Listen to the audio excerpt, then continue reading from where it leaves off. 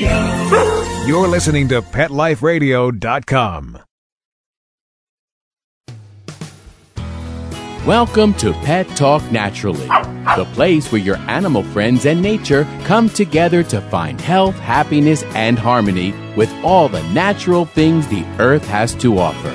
Your hosts, Dr. Kim Bloomer and Dr. Jeannie Thomason, each week will lead you through the practice of taking care of your pets with all the wonderful natural elements that nature provides.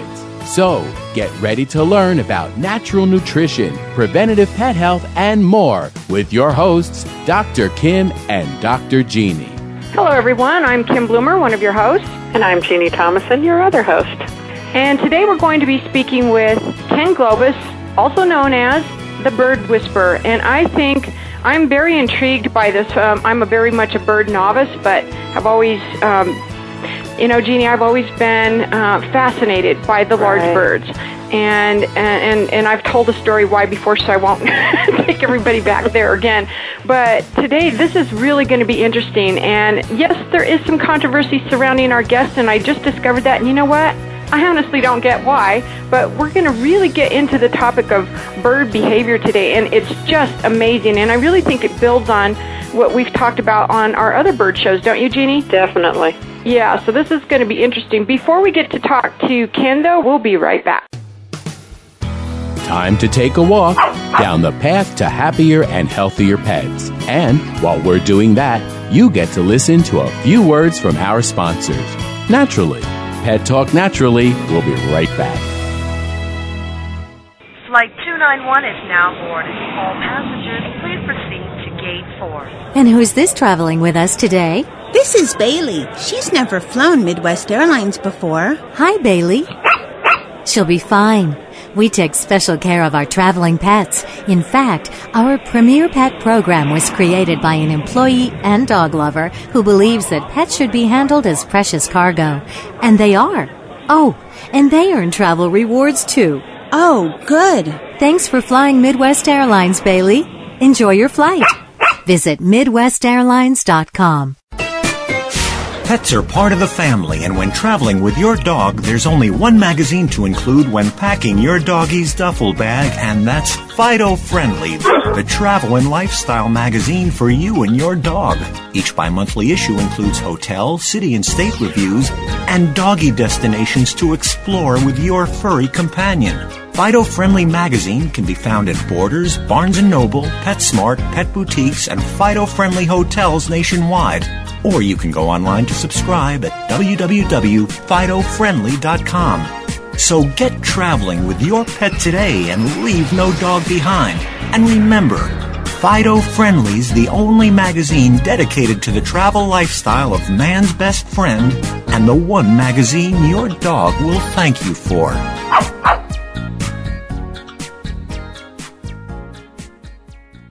Welcome to Personals.com. As a fellow cat owner, I know how finicky we are. From our friendships to our loves to just about everything. Not any old website is going to satisfy us. Here at Personals.com, cat lovers from all walks of life can celebrate the photos, the stories, and videos of their beloved family member. And if you're single, here's your chance to meet someone who's perfect for you. Share your personality today for free. See you soon. Personals.com. That's Purrsonals.com. Finally, a place to meet that special person. There's nothing like a shaggy dog, baby. They're shagadelic. And this is the place to find out how to have harmony in the household with your pets. Oh, yeah. So stop by our pad every week and get switched on, baby. Switched on to the show that's all about attitude. Oh, behave. With your groovy host, pet edutainer Arden Moore. Yeah, baby, yeah. Every week on demand on PetLifeRadio.com.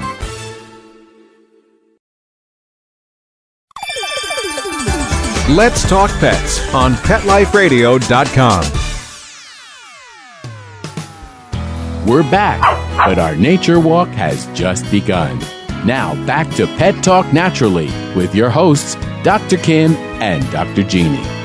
Well, as I said, today we're going to be speaking with Ken Globus, and come at his website, and I'm just going to give it right off the top of the hour here. It is www.thebirdwhisperer.com. Now, he is known internationally as the Bird Whisperer. He has been taming, and I find this interesting, taming or working with difficult birds for more than 25 years. And I say the word difficult, and Ken even has it in quotes on his website, because you're going to find out, I don't think it's the birds that are the difficult ones. It's us. Anyway, it's always us. Anyway, welcome, Ken. We're very, very excited to have you with us today. Well, thank you, Dr. Kim and Dr. Jeannie. I'm really happy to be here and share some of my experiences. I tell you what, I got stuck on your website. I must have read, I don't know how many stories, and I quite honestly am really intrigued by what you're sharing, because we've had people on here who've talked about horses in much the same way and worked with them the same way that you are working with birds. Now, the parrots, because both the parrots and horses are prey animals.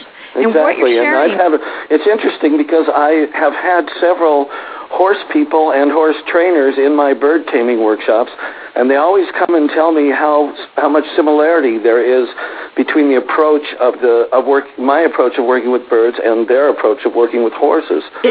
It's amazing. In fact, we've had a couple guests. Carolyn Resnick was on, and she actually talks about it the same way with the horses that you're talking about. And also, of course, Monty Roberts, who's pretty well known. He's done the same thing. I think the reason that I developed these techniques in a similar way that they did is because I took everything I learned directly from the birds. I didn't read books. I didn't study. I had no theory. I was just a very open, intuitive, inquisitive person with a strong need, because in the days when I was running my parents' bird section in their store, most of the birds were wild caught. Right. So when you got a wild caught into the store, they were totally freaked out and would squawk and flip on their backs, and they thought you were going to kill them. Oh. And this is not a way to make a pet bird. So I had to solve this problem. And by solving it, I created a series of techniques that I really didn't realize were special until about 20 years later, when people started to give me feedback that what I was doing was unusual and unusually effective at that. You know, when I read this, I can see why you're called the Bird Whisperer, because what I got from it, Ken, just reading it as a complete novice with birds, I thought, well, it just makes common sense. Well, that's where everything came from, was problem solving in a common sense way, by also being very tuned into the birds. If you work with birds and you are open to their energy, and I'm not talking about paranormal stuff, I'm not talking about ESP, I'm talking about real physical, palpable energy. You can see the bird's fear energy working, and if you put pressure on a bird to make it feel more afraid and then remove the pressure, you can see that you can play that bird kind of like a musical instrument by taking his fear, walking along the edge of it, and getting him to approach things that he would not approach, and getting him used to them in a very, very short time. I swear to you, that sounds exactly like how we approach a horse. And a horse has to he has to invite you to be his friend, invite you to be his leader. And by manhandling the way we have in the past, it never made sense to me. Honestly, as a child, because I am a horse lover, it never made sense to me. But the more I'm learning about birds, the more I'm realizing that it's their very prey nature, that it's an instinctive thing for them to protect themselves. Exactly. Because we're predators. We're predators to every other animal. Absolutely. Fear is the major focus of my work, and it's fear in 3 different levels. First of all, the bird's instinctive fear. And this fear for birds is really necessary. It's the reason they've survived for millions of years. It's the slightest vibration on a branch could be a snake or other predator. A shadow going by could be another bird swooping down to get them. A noise. So you can see, we've all seen a flock of birds on a tree seem to explode simultaneously from the tree. It isn't simultaneous, but their reflexes, their fear is a hair trigger mechanism that they don't ask questions. They just flee. Right. Or in the case where they're in a cage or in a home, they turn and snap, threaten, or bite. And that fear is the number one problem. The number two part of the equation is human beings' fear of getting bit by the bird. Oh, yeah. And that's a real fear. So when a bird is triggered with a fear mechanism and turns and bites the human gets afraid of the bird as well. So next time the human may approach the bird more tentatively. In other words, they put out a visible kind of energy that is more nervous than the original energy. And it makes the bird even more nervous than it was. And of course, they're going to pick up on that as a prey animal because they're real in tune to movement and every little thing around them. And the fear is escalating. Now, the third part of the fear equation is people's fear of harming their bird. So it kind of immobilizes people to do anything. You know, there are so many myths in the bird world that I, just blow apart. And that's another reason why I'm controversial, because I disagree with so much of what the experts are telling people, like never use gloves, like never take a bird out of a cage until it wants to, like you can't tame older birds. That's not true. You must have a hand-fed baby to have a really good pet, which is absolutely not true. Right. And all these things, I don't just theorize. I show in my workshop how these things work. Typically, in a weekend of doing 2 workshops, I'll work with 18 to 20 birds that were untouchable, untamable, and by the end of the workshops, they're being passed around from person to person in the workshop and quite happy with the contact. That is so amazing. Ken, I think that Jeannie and I really, really like people like you who do debunk all the myths, because really we have been under so much misinformation. And while the Internet has afforded us opportunities like us talking with you today and a whole lot of other things, it's also been a lot of where the misinformation has been able to be perpetrated. You're right, and it's not only that, but even there are so many myths about what I'm doing by people who hate what they think I'm doing but have never seen what I do. And they say I use welder's gloves, they say I towel birds. You've heard that, and at least I've read that. None of that's true. Of course they didn't look like welder's gloves to me. Well, they're deerskin, and to tell you the truth, when I work in individual sessions, I rarely use gloves, but when I'm about to work with 20 birds in a weekend, I've got to protect my hands a little bit. I still get beat up quite a bit. Yeah, I heard that you get, and I was going to ask you a couple of questions, not only about that, but first about how, I often ask people, why was this your animal of choice? Why was this the animal you decided that you were drawn to and wanted to work with? Well, it's interesting. It wasn't a decision. It was, as a kid, I had a budgie, and I loved the budgie, and when my parents had a tropical fish store, they moved to a large location. They put every kind of fish and tank and supply they'd ever dreamed of in there, and we still had room.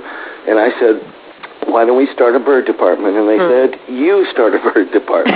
All right. And so necessity being the mother of invention, and me being very a creative type with ADHD, I didn't approach things normally. I approached from all different directions when I solved problems.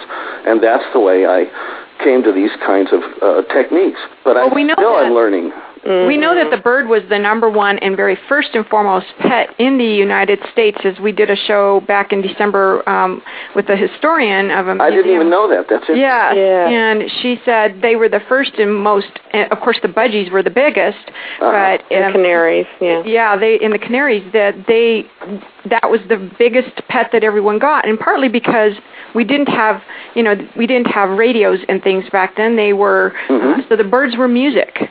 And I don't think birds are as natural a pet as a dog or a cat.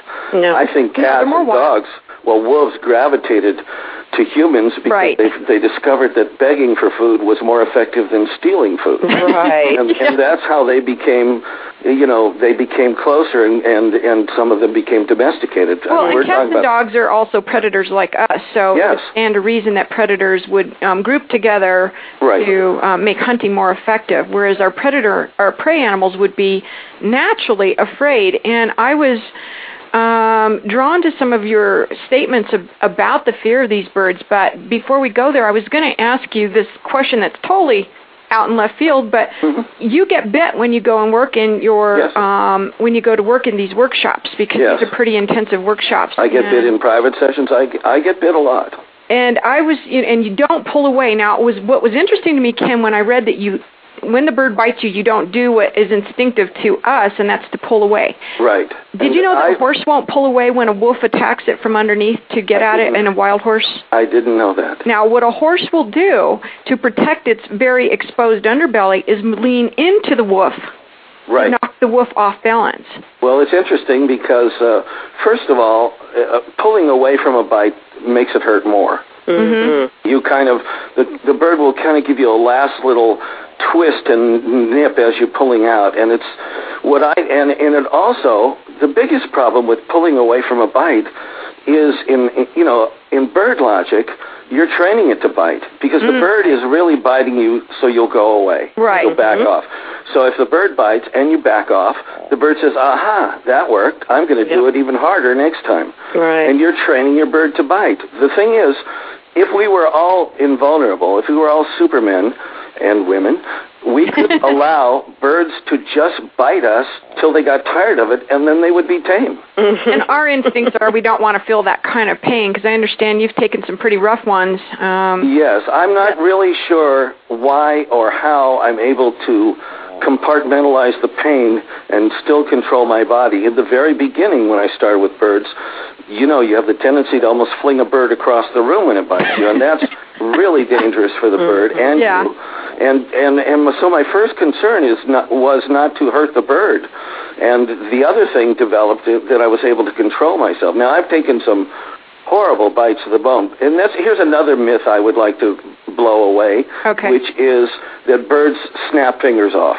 I've had every finger in the mouth of everything that bites, and the hardest biter I've experienced is a Moluccan cockatoo. Oh, yeah. Now, I've been bit in one 3-hour session in Grand Rapids, Michigan, probably 40 times, 50 times by a Moluccan cockatoo. I was beat up and swollen, but none of my digits are missing. Mm-hmm. I've had some nerve damage that's recovered. Nothing's been permanent except, of course, the emotional scars. But I was looking at your fingers, by the way, and because I looked at tons of photos. I'm very drawn to these birds, and I'm also one of those people that feels that the more that I can understand the nature of animals, the better I can help teach people about animals, but also just that I can better, because there's so much,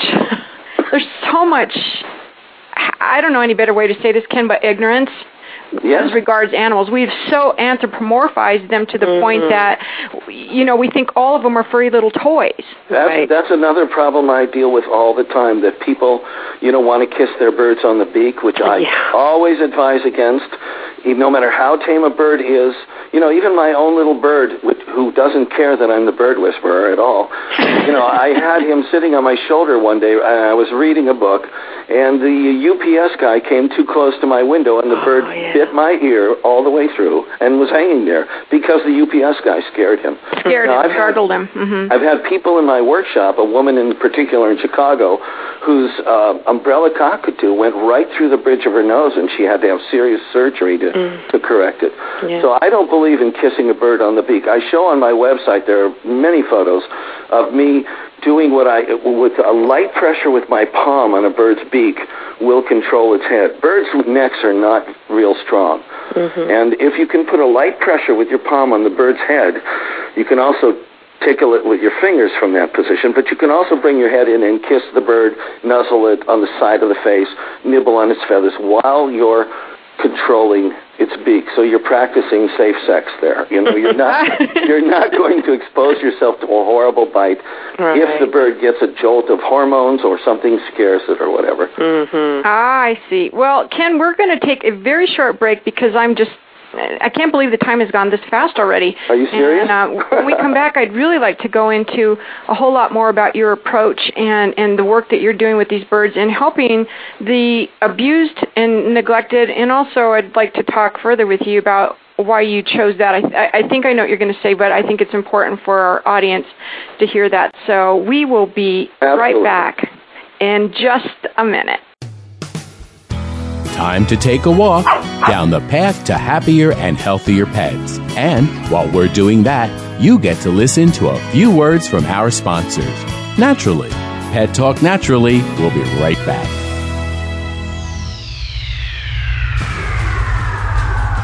Greetings, human. What planet am I on? Welcome to Pet Planet. Here's a copy of Pet Planet Magazine, Florida's most informative and fun pet resource magazine. It features heartwarming stories and informative articles from local and national pet experts. Excellent. Pet Planet Magazine offers Operation Planet Rescue, helping rescued pets find new homes. And it's available at 500 locations in South and Central Florida and 24/7 on the internet at PetPlanetMagazine.com. If you're out and about with your pet, you may be featured in Paparazzi, candid pictures of you and your pet. For up-to-date pet-friendly events, activities, and pet-related services and products, Pet Planet Magazine is your final destination. I shall take this magazine home with me. Back to your home planet? No, to my condo in Boca. Pet Planet Magazine. Check them out at www.petplanetmagazine.com or 352-394-8578. It's out of this world.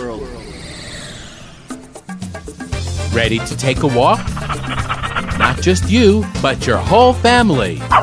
It's the 2008 Whisker Walk, Sunday, June 8th from 9 to 4 at the Lancaster Fairground in Lancaster, Massachusetts. Pet owners and animal lovers walk to lend a paw to benefit the animal shelters and pet charities they love. Come see exhibits, demonstrations, educational programs, special attractions, product giveaways, entertainment, auctions, raffles, food, fun, and things for adults and kids to see, do, and buy, both human and pet-related. Whisker Walk 2008, a fun day for everyone. For more information, log on to whiskerwalk.org.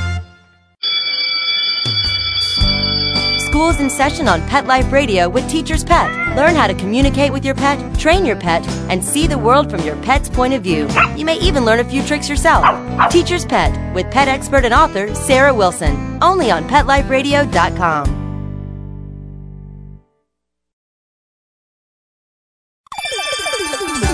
Let's Talk Pets on PetLifeRadio.com.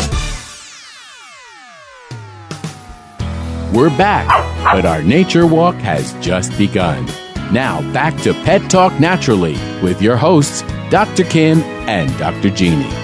Well, hello, I'm Kim Bloomer, one of your hosts together with Jeannie Thomason. Today we are speaking with Ken Globus, also known as the Bird Whisperer, and we're going to get into the heart of how he got this calling as the Bird Whisperer. Ken, you were talking about some things. First of all, we were debunking some myths here. Second of all, we're sharing about the nature of birds. Now, these are prey animals, and I think it's that people need to understand this is where these birds are getting abused. This is why they're being surrendered to rescues or whatever. And I think what you're helping people to do is to really understand the nature of these birds, and we need to approach a prey animal because we're predators. Approach them so that the fear is taken away from them. And I do think this is why, first of all, they're still very wild in nature. They haven't been in domestication very long at all. Right. And some of them are 2 generations removed from the wild. Yeah, so that's not very long, not like cats and dogs. That's genetically, those are wild animals, absolutely. Mm-hmm. Yeah. So, now, the very instincts we talked about before, the fear instincts that are so useful in the wild, are really harmful in the relationship with the human being in the home. Those fears are totally unnecessary because we're not going to hurt our birds. We're not going to threaten them in any way. All we want to do is love and nurture them. And because of this strong fear mechanism, something gets off and gets, derailed, and there's a misunderstanding between owner and bird, and what could have started out as a wonderful relationship can just snowball downhill and become awful. And what I believe is that 95+% of the birds that are in rescues because of fear aggression issues don't need to be there. Mm-hmm. Now, the controversial part of my approach is the fact that I will not sit by the cage for 6 months waiting for a bird to come around. I will expose the bird to the things it's avoiding in order to desensitize it to them. So what I do is progressive desensitization. Now, I work with imagery, what I call the bubble of fear. So every bird is afraid of stuff, and you have to find out where is the edge of that bubble. Now, with a phobic African gray I worked with in Orange County, the entire room was the size of its bubble. That means if you open the door and leaned in, the bird would explode with fear and thrash around the cage and hurt itself. So with that bird, first of all, I got down on my hands and knees, and I opened the door slowly, very slowly, backwards with my feet and back into the room. Now, it took me a half hour to get from the door to the cage, but I was progressively desensitizing that bird to my presence, and I was finally able to handle it after about 40 minutes. Wow. This is a bird that nobody could get near. Now, with other birds, the bubble is 6 inches, 10 inches, and I'm always testing where is that bubble with the bird and doing the things I need to do to shrink that bubble. But it's an assertive approach. It's not waiting by the cage and trying to feed it a peanut for 6 months until it decides it likes me, because that bird is spending 6 more months in that living hell of being afraid. That's a nice segue into the fact that you said rather than subjecting them to long-term stress, which will just create worse and worse situation for both the owner and the bird, you bring them short-term stress so that it's a proactive approach. And here's why I learned that it worked, and it's, again, based on the bird's reaction and based on their nature. Back to the store, early 1980s, the first time I got in 3 large birds at the same time, because we started out very small, I was very cautious, and I didn't know anything. So the first time I got in 3 umbrella cockatoos on the same day, this was a big day for me. We had to groom these birds. Now, these are wild caught from Indonesia, these birds. And so they're adults, they're fully feathered, they're beautiful, but they freak out when you get near the cage.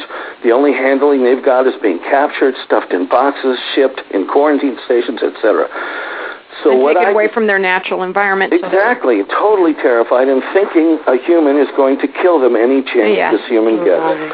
So you have to groom these birds. You have to clip their wings before you can work with them. And of course, you've got to grab them. You've got to hold their feet. You've got to hold them around the neck or towel them, groom them. I did this with one bird. I put it back on the cage, went to work with wait on a few customers in the store. Then I went back to get the next one. Now, when I went back to the cage, this is what dawned on me, that the bird I had groomed was much more relaxed when I went to the cage than the other 2 birds that I hadn't touched yet. So, ironically, amazingly, the bird that I had grabbed and kind of manhandled in order to groom it actually gained some trust from the process because it realized that I could have killed it, I had it in my control, and I did not. So it gained a kind of trust even from that negative contact, which showed me that you could be more assertive and expose birds to what they're afraid of in order to desensitize them to it. That bird was much less afraid of me than the other 2 birds that I hadn't touched yet. Isn't that interesting? That was the beginning of understanding the process. Then someone brought me a double yellowhead that they called a bronco. In those days, a bronco meant this was an untamable bird. He said, listen, you can tame this bird. If you can tame this bird, you can keep it. If not, give it back to me and I'm going to put it down. And I felt, man, there's nothing to lose here. I have got to save this bird. So I worked with this bird. Now, in those days, my techniques weren't refined like they are now. It took me 2 weeks to do what I do in a half hour now. Wow. But I did get that bird tamed, and it was the beginning of my knowledge. It was the beginning of the basis of my techniques. It's interesting to me, Ken, that that these birds are. I hadn't even thought of it this way, and we've talked with several bird experts on the show, but I hadn't totally thought of it this way. I'm in a cage. I'm out of my, natural wild element, and I'm living with a predator who I don't know what's going to do to me. Oh my God! Every time they come near me, I'm terrified. If they come in the room, I'm terrified. And birds survive because they listen to their fears, because they obey their fears. A bird will never voluntarily approach pressure, approach what it's afraid of. It will always move away from pressure. The number 2 issue I deal with in the bird world is what I call socialization, where a bird loves one member of the family and hates another, or likes one and hates everybody else. Now, people think that that's a pair mating thing. That's another myth in the bird world that I disagree with. I feel that the bird moves toward the person that causes it the least amount of stress. Even if that difference is 10% or 2%, the bird will move toward that person. And when the bird is allowed to move toward that person and avoid other people, the gap between the bird and the others grows even bigger.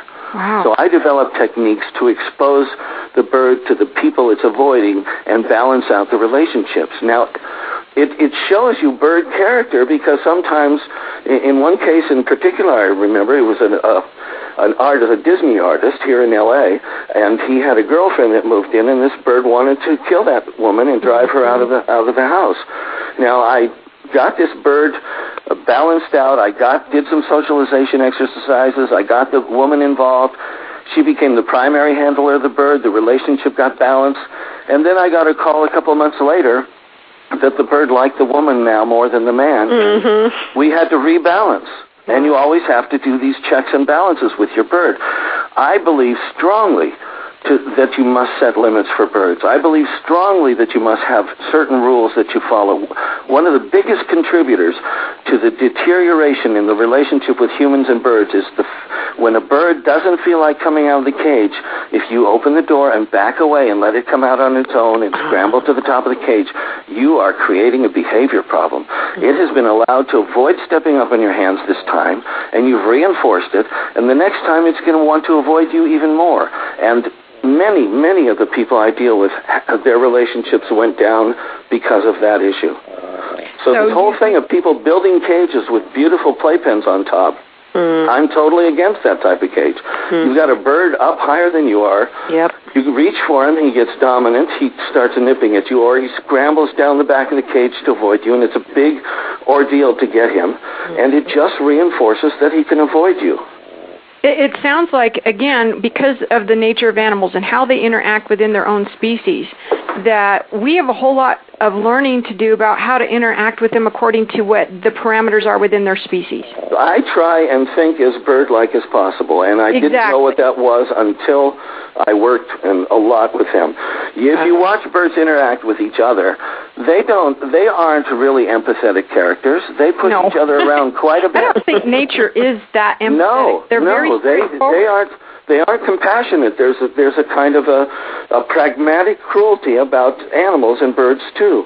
And you'll see birds vying for position on the branch, or a bird will nip the other one because he doesn't want to be bothered right now. And when the bird nips you because he doesn't want to be bothered right now, the human feels rejected. Right. Now, I tell people all the time, if you get bit by your bird, it's not necessarily your fault. And that's another place where I disagree with the bird world.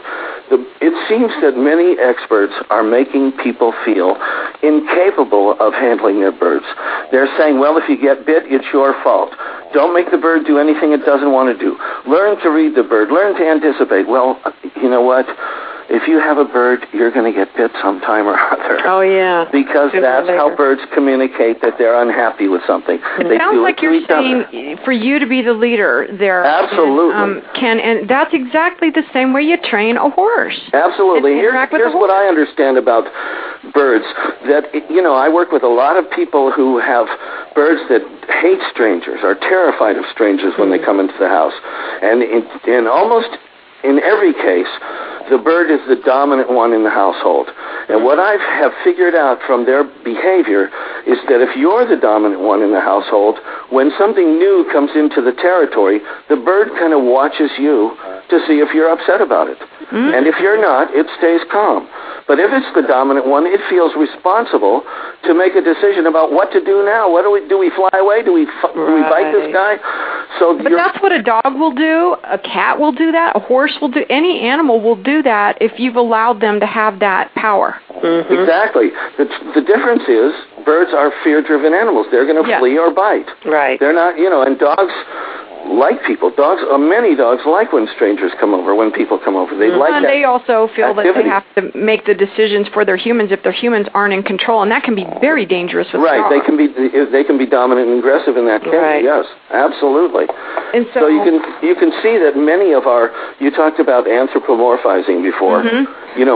treating the birds like they're little humans leads to a lot of problems. We project a lot of things onto our birds that just aren't bird-like at all. Human nature onto animals, and this is, I mean, Ken, this has become an extreme passion of mine, and I know Jeannie's. We keep feeling that if we can teach the nature of animals and interacting with them, you know, if you're going to have a bird, think like a bird. If you're going to have a horse, think like a horse, a dog like a dog. Then we wouldn't have a lot of these other issues that we're seeing crop up, not only behavioral and a lot of the issues in rescue and that sort of thing, but also even what to feed them, for crying out loud. We'd know what to do. So, well, we're also in an era where children are you know, feeling entitled to everything there is, where it's set for children, and people are doing the same thing with their birds.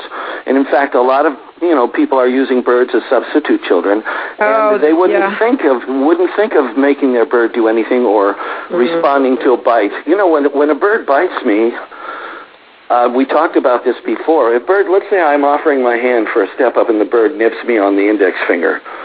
Not only do I not pull away, but I put my thumb over the bird's beak and hold on to its beak, and I even put pressure on the beak, and I'll get in its face and I'll say no. Then I'll release the beak, then I will offer the hand again.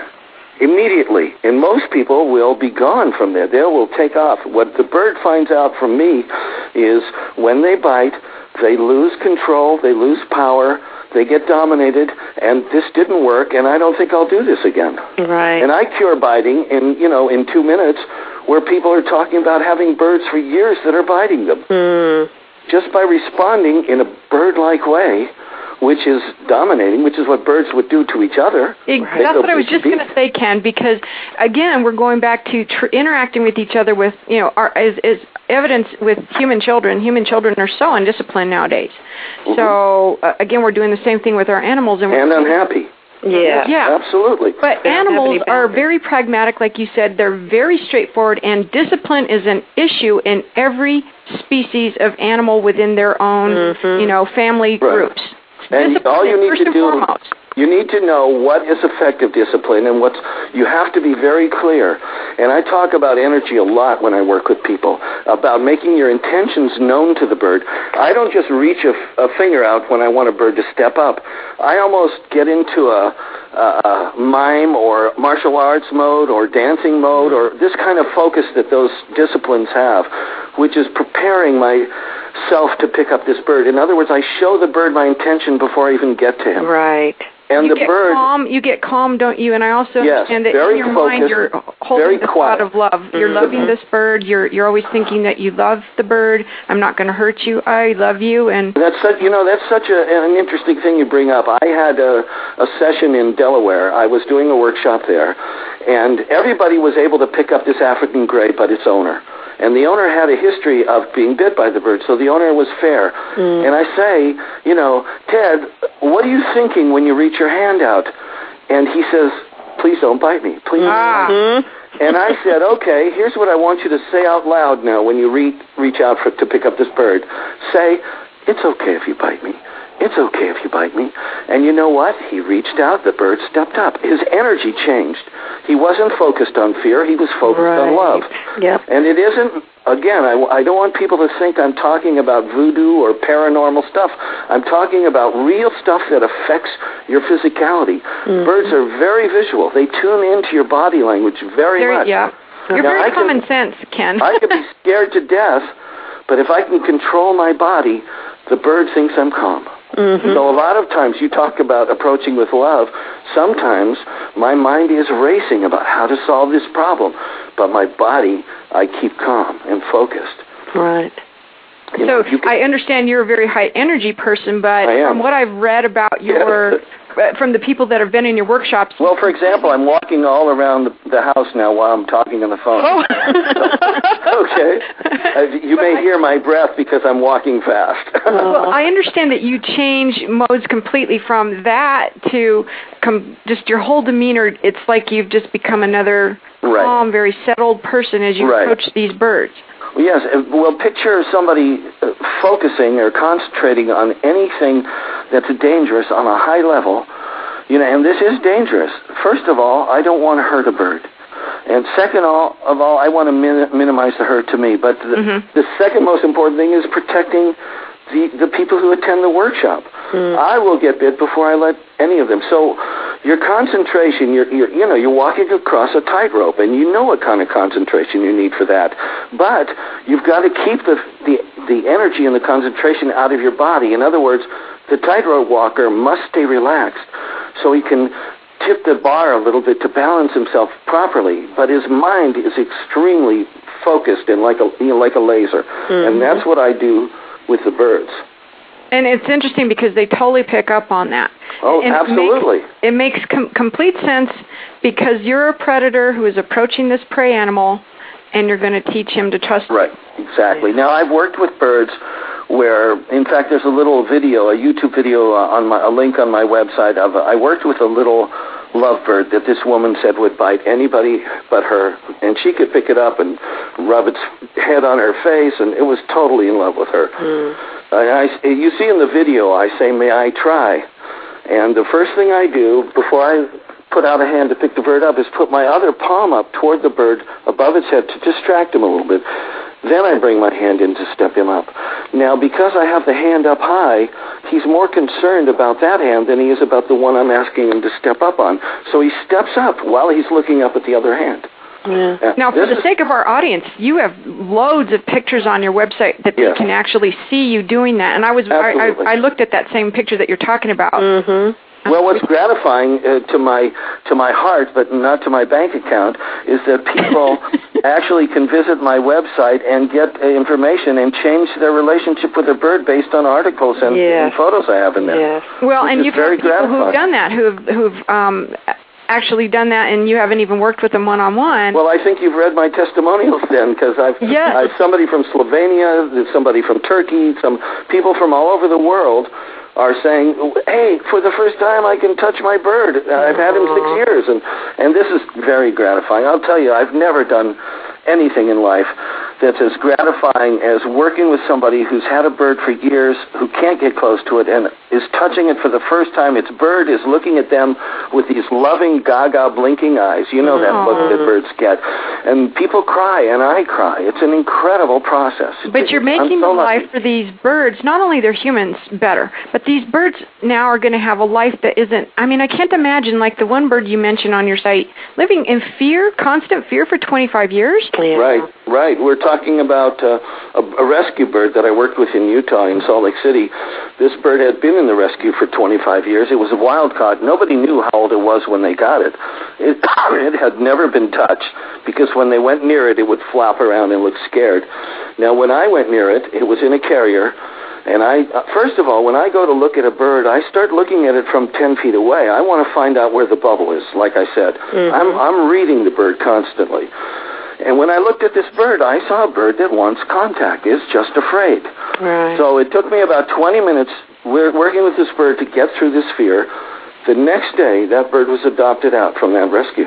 The next day. Wow, the next day. Ironically, some of the major rescues in the country are aligned with other behaviors that disagree with what I'm doing. And this is frustrating for me. How unfortunate, Ken, because, I mean, the very thing that we're teaching, just to me, when I sat there, like I said, as a novice, reading your site, and I mean, I went through, I almost couldn't pull myself away. Well, thank you. I'm gratified.